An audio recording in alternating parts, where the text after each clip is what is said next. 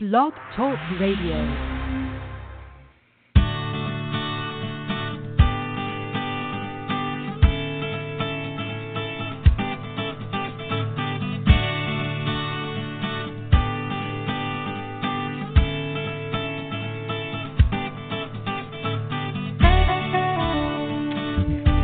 Hey there, Dr. Ross Green here. Time for another edition of Parenting Your Challenging Child. I'm joined by my co-host, Susie Porton, who is celebrating, I don't know why, the Buffalo Bills' victory over the New England Patriots yesterday, 16-0. I guess if people want to celebrate beating a team that has a rookie quarterback, they can, but Tom Brady will be back next time, and we'll see if things change. But we don't want to take away the bluster of the folks in upstate New York. It was a deserved victory. How are you today, Mrs. Porton?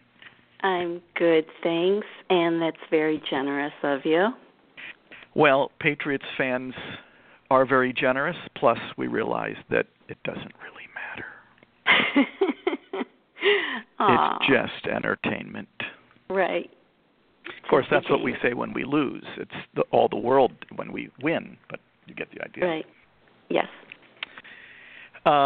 Anything you want to start with today? Well, let's start with the phone number that people should call in, 347-994-2981. Please press 1. Anything you wanted to start with today? We've got lots of email, as always. No callers yet. Anything on your mind, or should we jump straight into email? Well, there is a question I wanted to ask you. Let's say the child is exhibiting challenging behavior at home, and I know the first two steps of collaborative and proactive solutions, but what if the child is not ready to participate in the invitation step? What do you do, Dr. Green? Well, first of all, a great question. First of all, you want to make sure you're doing this proactively, not emergently. Mm-hmm. And secondly, if we get to the invitation, and as is the custom, we are giving the kid the first crack at the solution. If they are having difficulty doing that, they may throw in the towel quickly, in which case we can come back to it another time. But it's also possible that the adult can kick in with some solutions. As we always say, if the kid doesn't have any ideas, we hope the adult or other party does. Mm-hmm.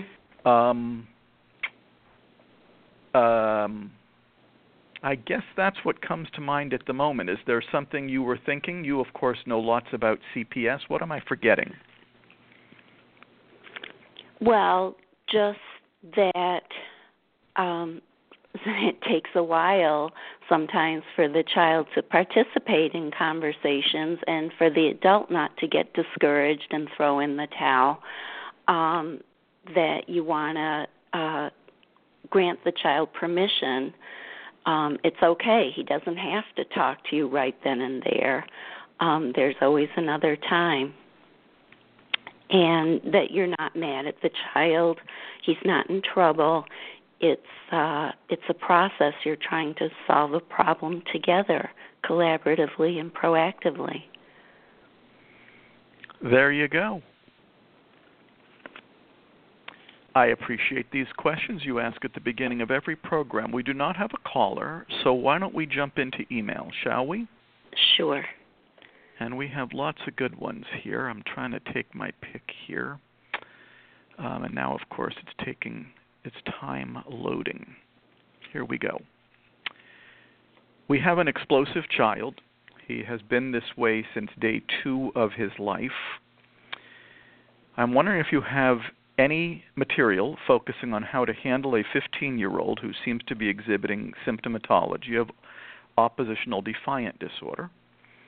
He is too big for me to sling him over my shoulders anymore for cool-down time in his room. He also has pandas, and his oppositional behaviors get much worse when he is sick. Well, I got a walking tour for you. See, here's what ends up happening. If we spend, and I'm not being critical here of this mom, slinging a kid over your shoulder to get him to cool down is not going to be a long-term strategy, even if you can do it at the age of 3, even if you can do it at the age of 10, because it's not solving the problems that are causing the behaviors that are causing caregivers to sling the kid over their shoulder so he can calm down. Slinging and calming down, while they might be okay strategies, they aren't long-term strategies, because as we're learning, at the age of 15 you can't do that anymore. But most importantly, even if that weren't true, even if you could still sling 15-year-olds over your shoulder so they could go to the room and calm down, you're not solving the problems that are causing the behaviors that are causing the slinging in the first place. Once those problems are solved, there's no more of that behavior, and there's no more need for slinging. And so, what would I do for a kid who meets diagnostic criteria or is exhibiting symptoms of oppositional defiant disorder, whether they are 15 or 2? I would do what's included in the walking tour in the parents section of the Lives in the Balance website. It's going to give you everything you need to start doing things differently, especially if either you can't sling anymore or if you're finding that slinging wasn't that great of an idea in the first place. Susie, did you ever sling, and how long were you able to do that for? Not very long, as you just said. But what we did do as our son got older was work out in advance things that he could do when he started to feel himself getting frustrated, things such as walking away. Things don't have to be discussed in that moment. You can take a break, go into a different room, go to a quiet place or to a friend's house or a family member's house. He used to go to his grandparents' house frequently if things got bumpy. But by solving problems proactively and collaboratively, slowly reduced the amount of meltdowns and eventually eliminated this type of challenging behavior. And there you have it. So many things that we do as parents to put out brush fires, or actually, in the case of many of the things we do as parents, to light brush fires or to turn them into forest fires. What's interesting is the fire is not the issue. Solving the problems that are causing the fire. That's the issue. Once those problems are solved, there's no fire. Right. We ready for another one? Yes. I am extremely interested in your teachings, but I'm still a bit confused about how I could take this approach with my 5-year-old. The gathering information step and brainstorming step sound like they would be geared more toward a kid who's older than 5. How do I effectively go through the steps with a child that is so young so I can be sure that I'm doing things to the best of my ability and that he or I are understanding each other as much as we can? Here we go. We do this with 2-year-olds.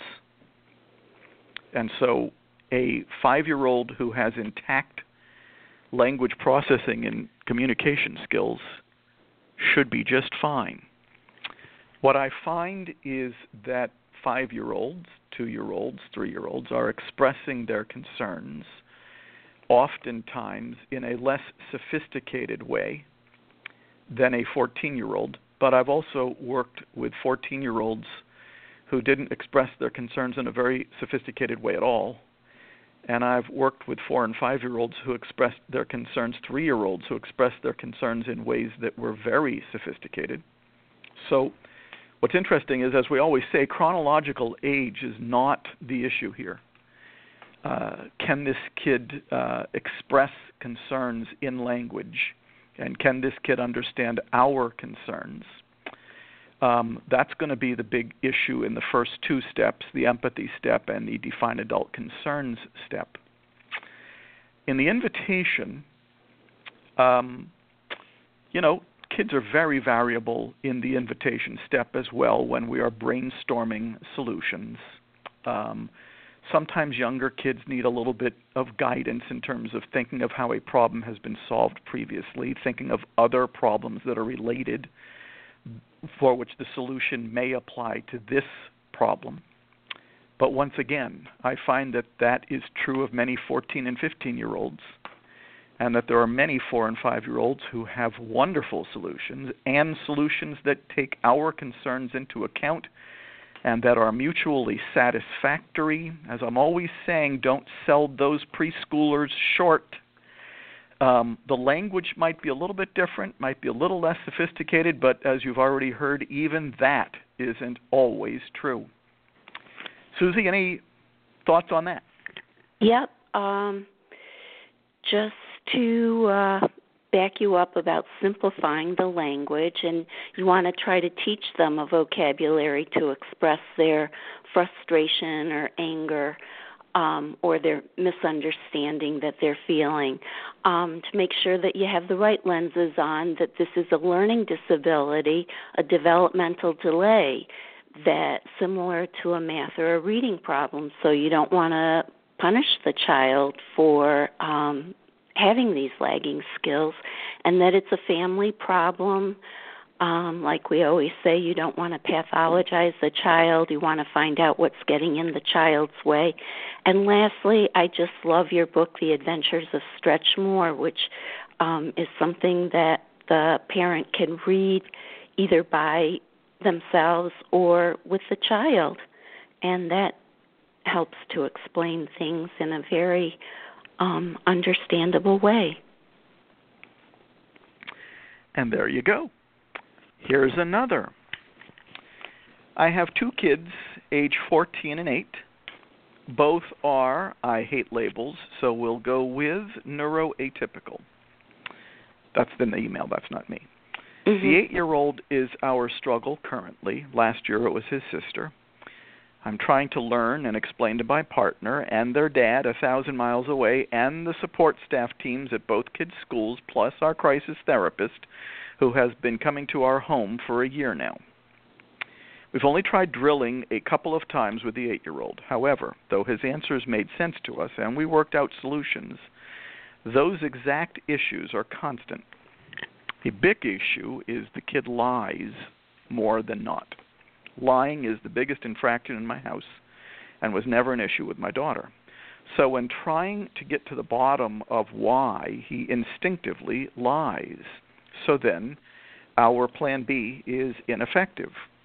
So we have become more frustrated and ponder how to resolve this so we don't continue down the incorrect path. Again, may be addressed, but the stalling at bedtime, my partner can not see that this falls under lagging skills, and I've not been up to doing the ALSUP.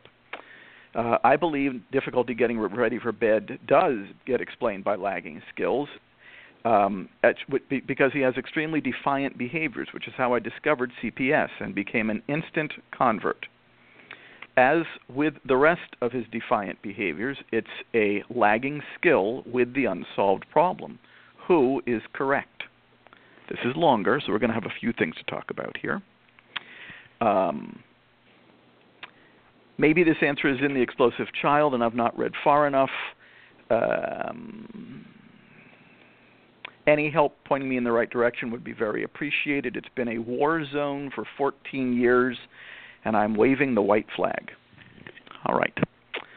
So, of course, Mom, we don't want you waving the white flag just yet. You've only drilled twice, and you don't want to wave the white flag after only 2 Plan Bs. But let me go back to earlier in your email. First of all, it sounds like you've got a lot of people involved, and they're going to have different points of view about what's going on with a behaviorally challenging kid. and it's not always so easy to get everybody on the same page. I think that it is easier to get people on the same page if, believe it or not, you move away from the lagging skill versus lagging motivation discussion and move instead toward unsolved problems, also known as unmet expectations, that everyone can agree on. There's no mistake. The unmet expectations are there. The unsolved problems are there. So you're beginning with consensus. You can get a consensus on the fact that there are expectations the kid is having difficulty reliably meeting. Is it crucial to explain those unsolved problems with lagging skills versus lagging motivation? Well, I think it's pretty crucial, but I actually wouldn't spend that much time on that because you may not be successful with that early on. I think you'll be more successful by helping people come to consensus on what the unsolved problems are, especially if they're not all in the same place. They will be in the same place if they all agree these are expectations this 8-year-old is having difficulty meeting. Those are known as unsolved problems. Now, here's where life gets interesting. How are we going to go about solving those problems? How is a carrot or a stick going to help us understand what's getting in the way of a kid getting into bed on time at night? We need that information. How is a carrot or a stick going to communicate to the kid what our concerns are about the stalling that's taking place, if you want to call it that, before bedtime? And how is our carrots and sticks going to help us come up with a solution that addresses the concerns of both parties? So I think that if you can get people to achieve a consensus on unsolved problems and help them prioritize, that might be all the consensus you can achieve early on. And, if it's an unsolved problem, it needs to be solved. And carrots and sticks don't solve problems. Believe it or not, while the research tells us that lagging skills are where the action is at, sometimes people don't become convinced of the lagging skill part until they actually start seeing success in the problem solving. Now, later in your email, you refer to the fact that it's been hard for you to get to the ALSUP. Absolutely the most persuasive way to help people recognize that this is about lagging skills and unsolved problems is by having people sit down and use the ALSUP. Very hard to come out of an ALSUP meeting not believing that the kid has lagging skills. Hard not to, because you're going to check a bunch off. And that's how people get persuaded that this is indeed about lagging skills. Now, as it relates to the drilling, you're saying that the exact issues are still constant even though the kid's answers made sense to you. That we would need some more detail on because I don't know if we're going to be able to help you. Maybe it was an issue with drilling, that we didn't drill far enough. Maybe the solution wasn't realistic and mutually satisfactory. Hard to tell why those initial attempts at Plan B didn't work so well, but you should feel free to email us again and give us more detail on that. Last thing for me here is the lying. Lying is a behavior. Just like hitting, spitting, kicking, throwing, destroying.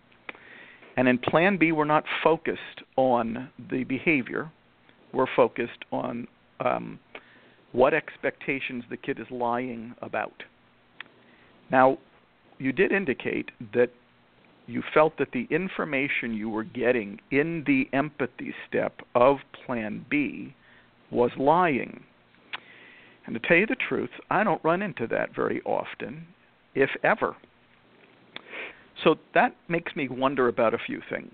Number one, I hope we're not trying to talk with the 8-year-old about behavior. That's something kids lie about. I hope the 8-year-old knows that he's not in trouble. You're not mad. You're not going to tell him what to do.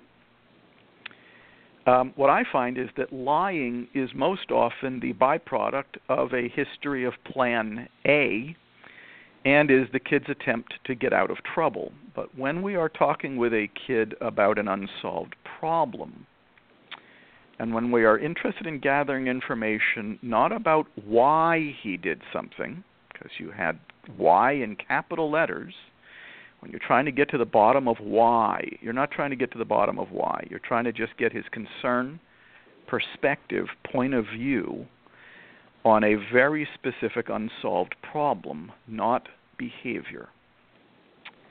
So it could be that you could use some refreshing on some of these points beyond what you've just heard from me and what you're about to hear from Susie. You might want to go back, if you haven't already, and take the walking tour for parents on the Lives in the Balance website. It's in the Parents section, just so that some of these points are better clarified for you. I know that was a lot of information. Susie, it's your turn. All right.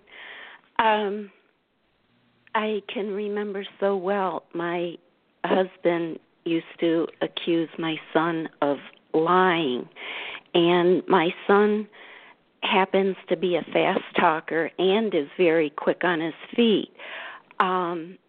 But one thing I learned was to trust my child, and that you're not enemies, that you're trying to, that you're not enemies. My son was pretty good at saying one thing and then changing it, and I thought I was going crazy in the process. But when I just totally embrace that children do well if they can, that gave me the hope and strength to trust my child and to use the collaborative and proactive solutions process that we were working together, that we weren't working together towards a solution that was mutually satisfying and addressed both parties' concerns.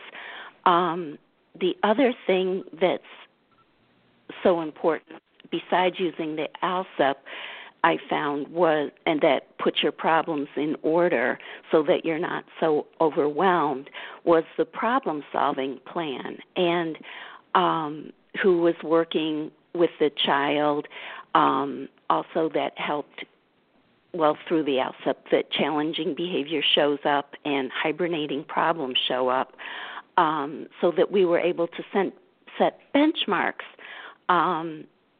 and a timetable that problems would be solved, and slowly knock off our list of unsolved problems. And there you go. I hope that helps.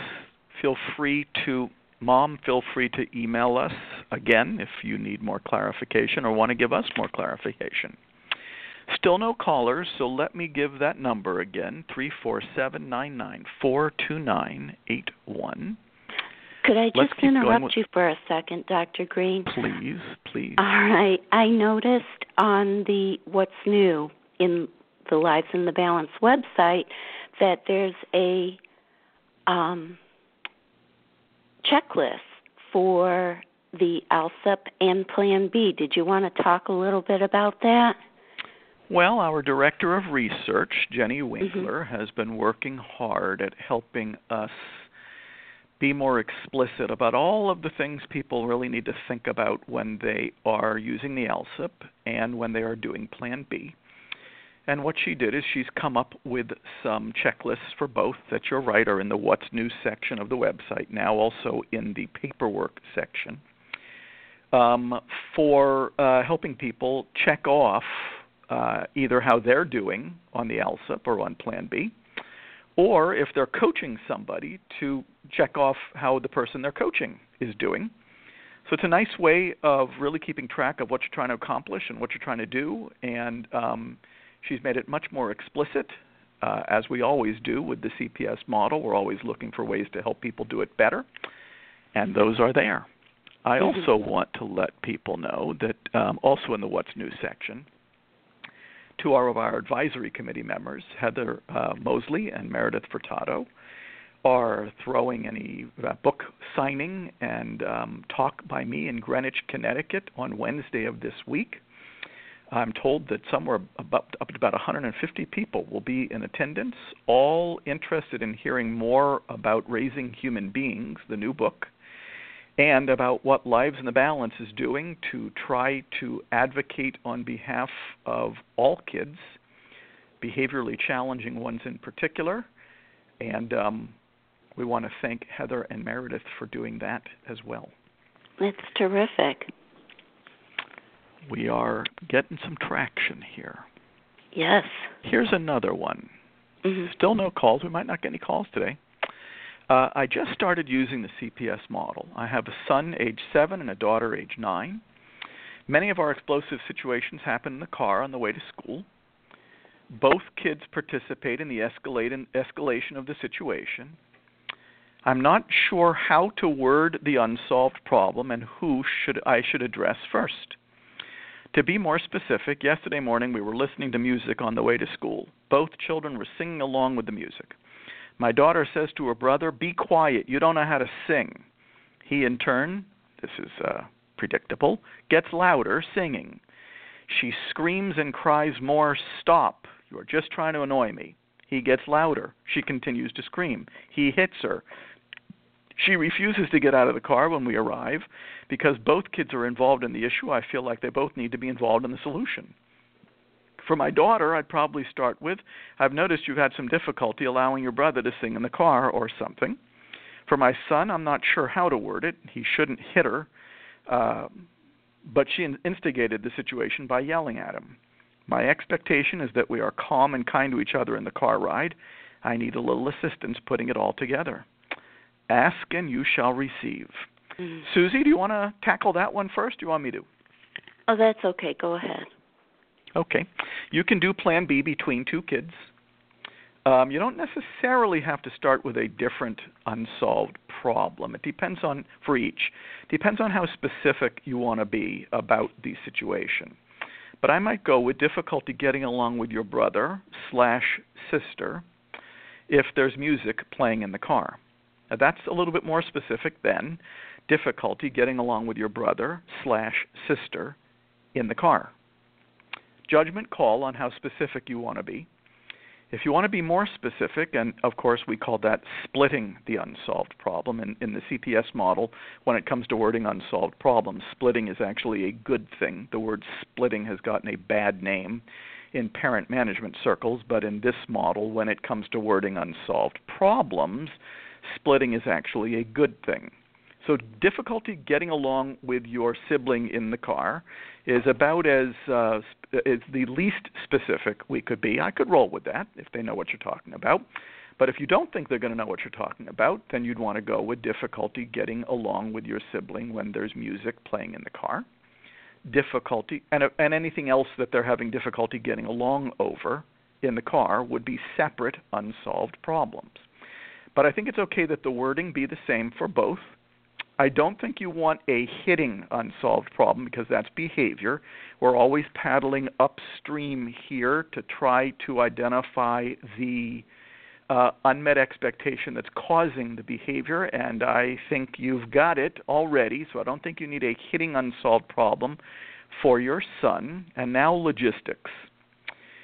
If you don't think that they'll be able to talk about it together on the first go, then talk to each of them about it separately, get their concerns on the table, and then bring them together for the invitation. If you don't think you can bring them together for the invitation, then after you've done the information gathering from both of them, then get together with each of them separately to brainstorm potential solutions, and then put them together to sort through the different solutions. The reason sometimes you got to start without them being together is because they may not be very good at listening to each other yet. They may feel that they need to jump on something the other one is saying that they disagree with or that is not in line with their own perceptions. So separately is often what I recommend in the beginning for those first 2 steps of Plan B, and sometimes even for the brainstorming phase until it's time to bring them together. If you're confident that they can listen to each other, hear each other, and not interrupt each other, then you can start with them together. That's not the norm, just because most of the time siblings aren't very good at that yet. Susie, anything to add? I think that's outstanding advice. There's not much I could add.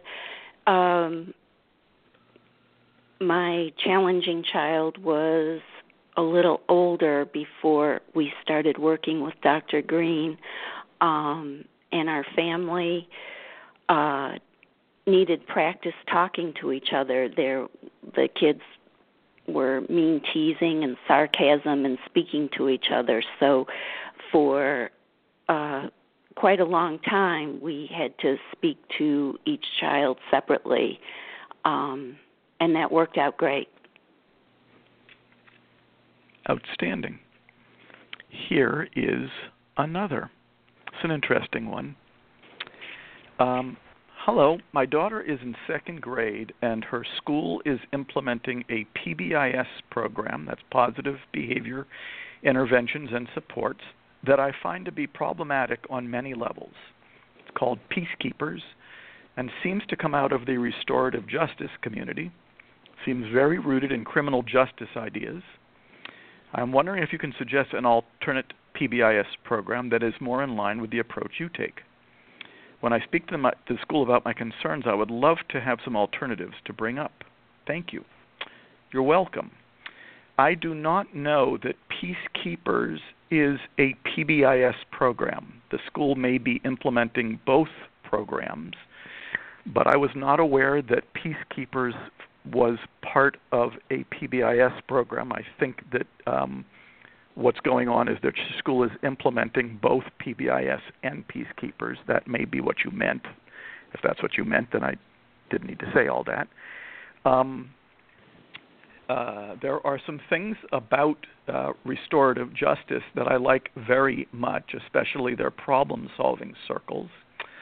I'd be interested in knowing what parts you are taking exception to.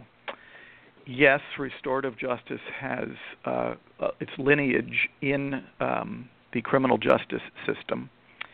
And the big question is, how applicable is that to schools? I think restorative circles are very applicable. I am more troubled often by the perpetrator-victim mentality that sometimes goes along with that way of thinking.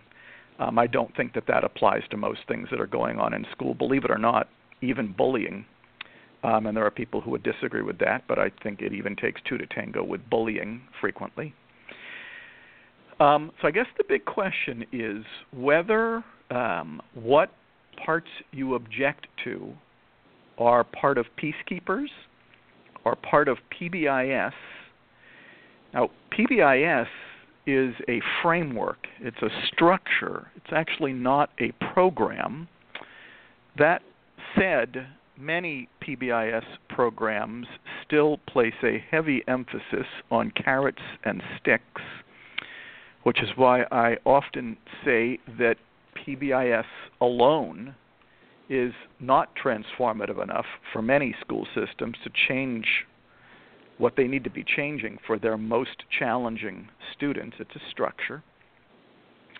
What I have found that many schools have done is that they've just taken what they were doing before PBIS in terms of discipline, and they've laid PBIS over it so that it's not dramatically different from what they were doing before. They've just got it organized into 3 tiers so they know who's getting what, but it's the same discipline program, and behaviorally challenging kids are still being viewed through the same lenses. That's not transformative enough. So the big question is whether the parts that you're objecting to are the PBIS part, the Peacekeepers part, or neither, because it's just a remnant of the old discipline program. And I do not know the answer to that. What I will say is that collaborative and proactive solutions has been implemented by many school systems as part of their implementation of PBIS. So I'm good with that. That's going to be non-punitive, non-adversarial, proactive, collaborative, relationship-enhancing, skill-building.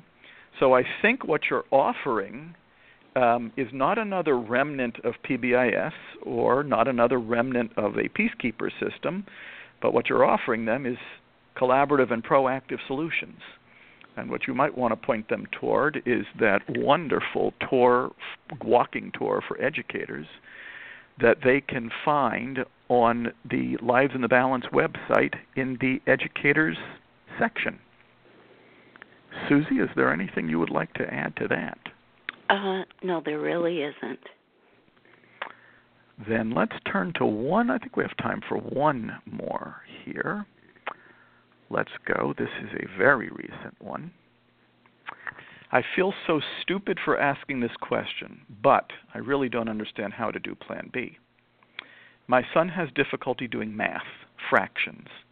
I understand it is the whole math fraction and converting the fraction that he doesn't understand. So if I know this, how come it's so hard for me to make it work? We had another major breakdown doing math homework that involves drawing graphs using fractions. I actually had to leave the room just to break down in tears because I get the figuring out what the problem is. I just don't understand how to make him understand the fractions. How do you solve that problem? Desperately wanting help but feeling stupid for asking. Well, rule number one is never feel stupid for asking, but Susie, you want me to tackle that one or you want to go for it? Sure, go ahead. Okay. I don't know that you, Mom, have to be the one who understands how to help your son with the math. I think you have to come up with a solution, and this is a preordained solution, but the bottom line is it sounds like your son needs help with the math. It doesn't have to be you providing it. Somebody else could be providing it, and that would be a perfectly fine solution. So, believe it or not, it sounds like you're actually doing a pretty good job, but it also sounds like you are taking on the responsibility of coming up with the solution or being a major part of the solution. And you don't have to be a major part of the solution. You're the problem-solving facilitator. The solution may not be yours to implement or yours to take responsibility for. One thing I know for sure, if I was on the hook for helping my kids with their math, we would have been out of business in the problem-solving department a good, 10 years ago. And so you do not have to be the one helping with the fractions, but part of the solution might be finding someone to help with the fractions, and that would be a perfectly fine solution. Susie, thoughts? Just like you said, to have a neutral person to be helping your child with their math homework. I am very challenged in the math area, so we employed a tutor from a very early age, and that worked beautifully with our challenging child. It removed me completely from the how to solve whatever math problem came up, and I'll let the two of them work on whatever it was they needed to. There you go. And we have time for one more, so let's move on quickly here. Okay. My son's school is receptive to trying the CPS approach, which is a relief. He's having so much difficulty participating in the majority of his second grade classes, and when pushed to participate, can explode with a variety of behaviors that may get him expelled. He has dyslexia, ADHD, and anxiety. He struggles with reading and writing assignments. He is also embarrassed because he knows he isn't keeping up with his classmates. At this point, I think he's been counseled on and disciplined for his misbehavior so many times that he feels hopeless. I do not like the way this is sounding. Mhm. This is heading down the wrong path, but we won't know what's really going on or how to help him until we walk through your process. In the meantime, I don't want him to get expelled since I believe it will make things worse for him. I can't imagine how it would make things better. That's me, not her. To give us the time to educate everyone on your process and get them to fill out the ALSIP, I've asked that they not pressure him into participating and allow him to sit quietly in the adjacent room and do other work if he feels up to it, or nothing at all if he is particularly resistant. He would not be disruptive, an expectation that he could not be disruptive, an expectation that was made clear to him. This has worked in the past with other teachers. I'm looking to avoid escalation in the short term, emphasizing with his school that this is just a short-term solution in my mind, using Plan C until we can get a handle on the worst unsolved problems with Plan B. They had a concern that stumped me. They said they believed very firmly that allowing my son to remove himself like that would make the rest of his class think that they should be able to do the same. I'm not a very common concern, by the way. I'm not sure I agree, since I assume they had already communicated to the class that their expectation was everyone needed to participate and stay in the immediate classroom. With my son, the same expectation was in place, but I was asking that they not impose their will and insist on participation in Plan A. Is my suggested approach the right one? And if so, what do they say to the other classmates who want the pass my son is getting? Boy, is that a great question. I love that question. Not that I didn't love the other ones, by the way, but that is a great question. The other kids aren't having difficulty meeting that expectation. And if they ask for a free pass, then we would have to explain to them that they're not having trouble meeting that expectation, and that he is. And that if there are expectations they are having difficulty meeting, we would find a way to help them too. And believe it or not, it's that simple. There's no classroom in North America, as I always say, where everyone is being treated the same. In every classroom in North America, somebody's getting something that somebody else isn't getting, and that is called good teaching.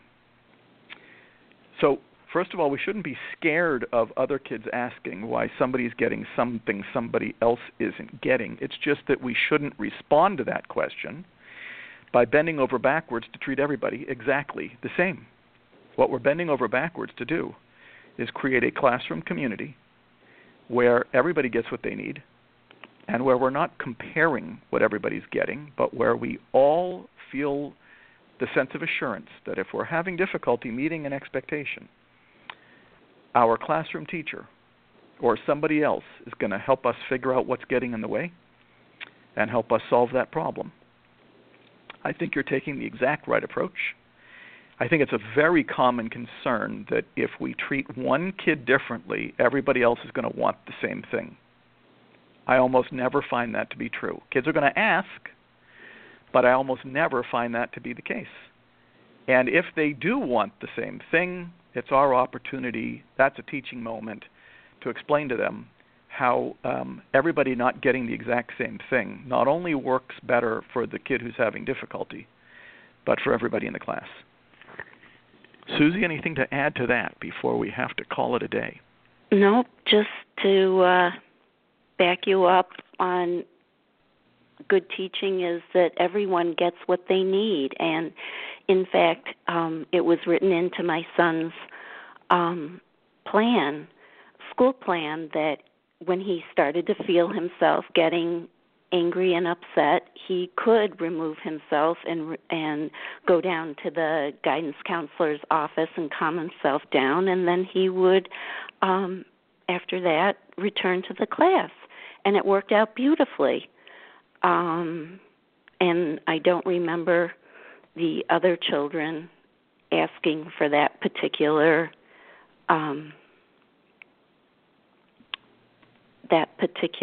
solution to be implemented for them. It just helped my son.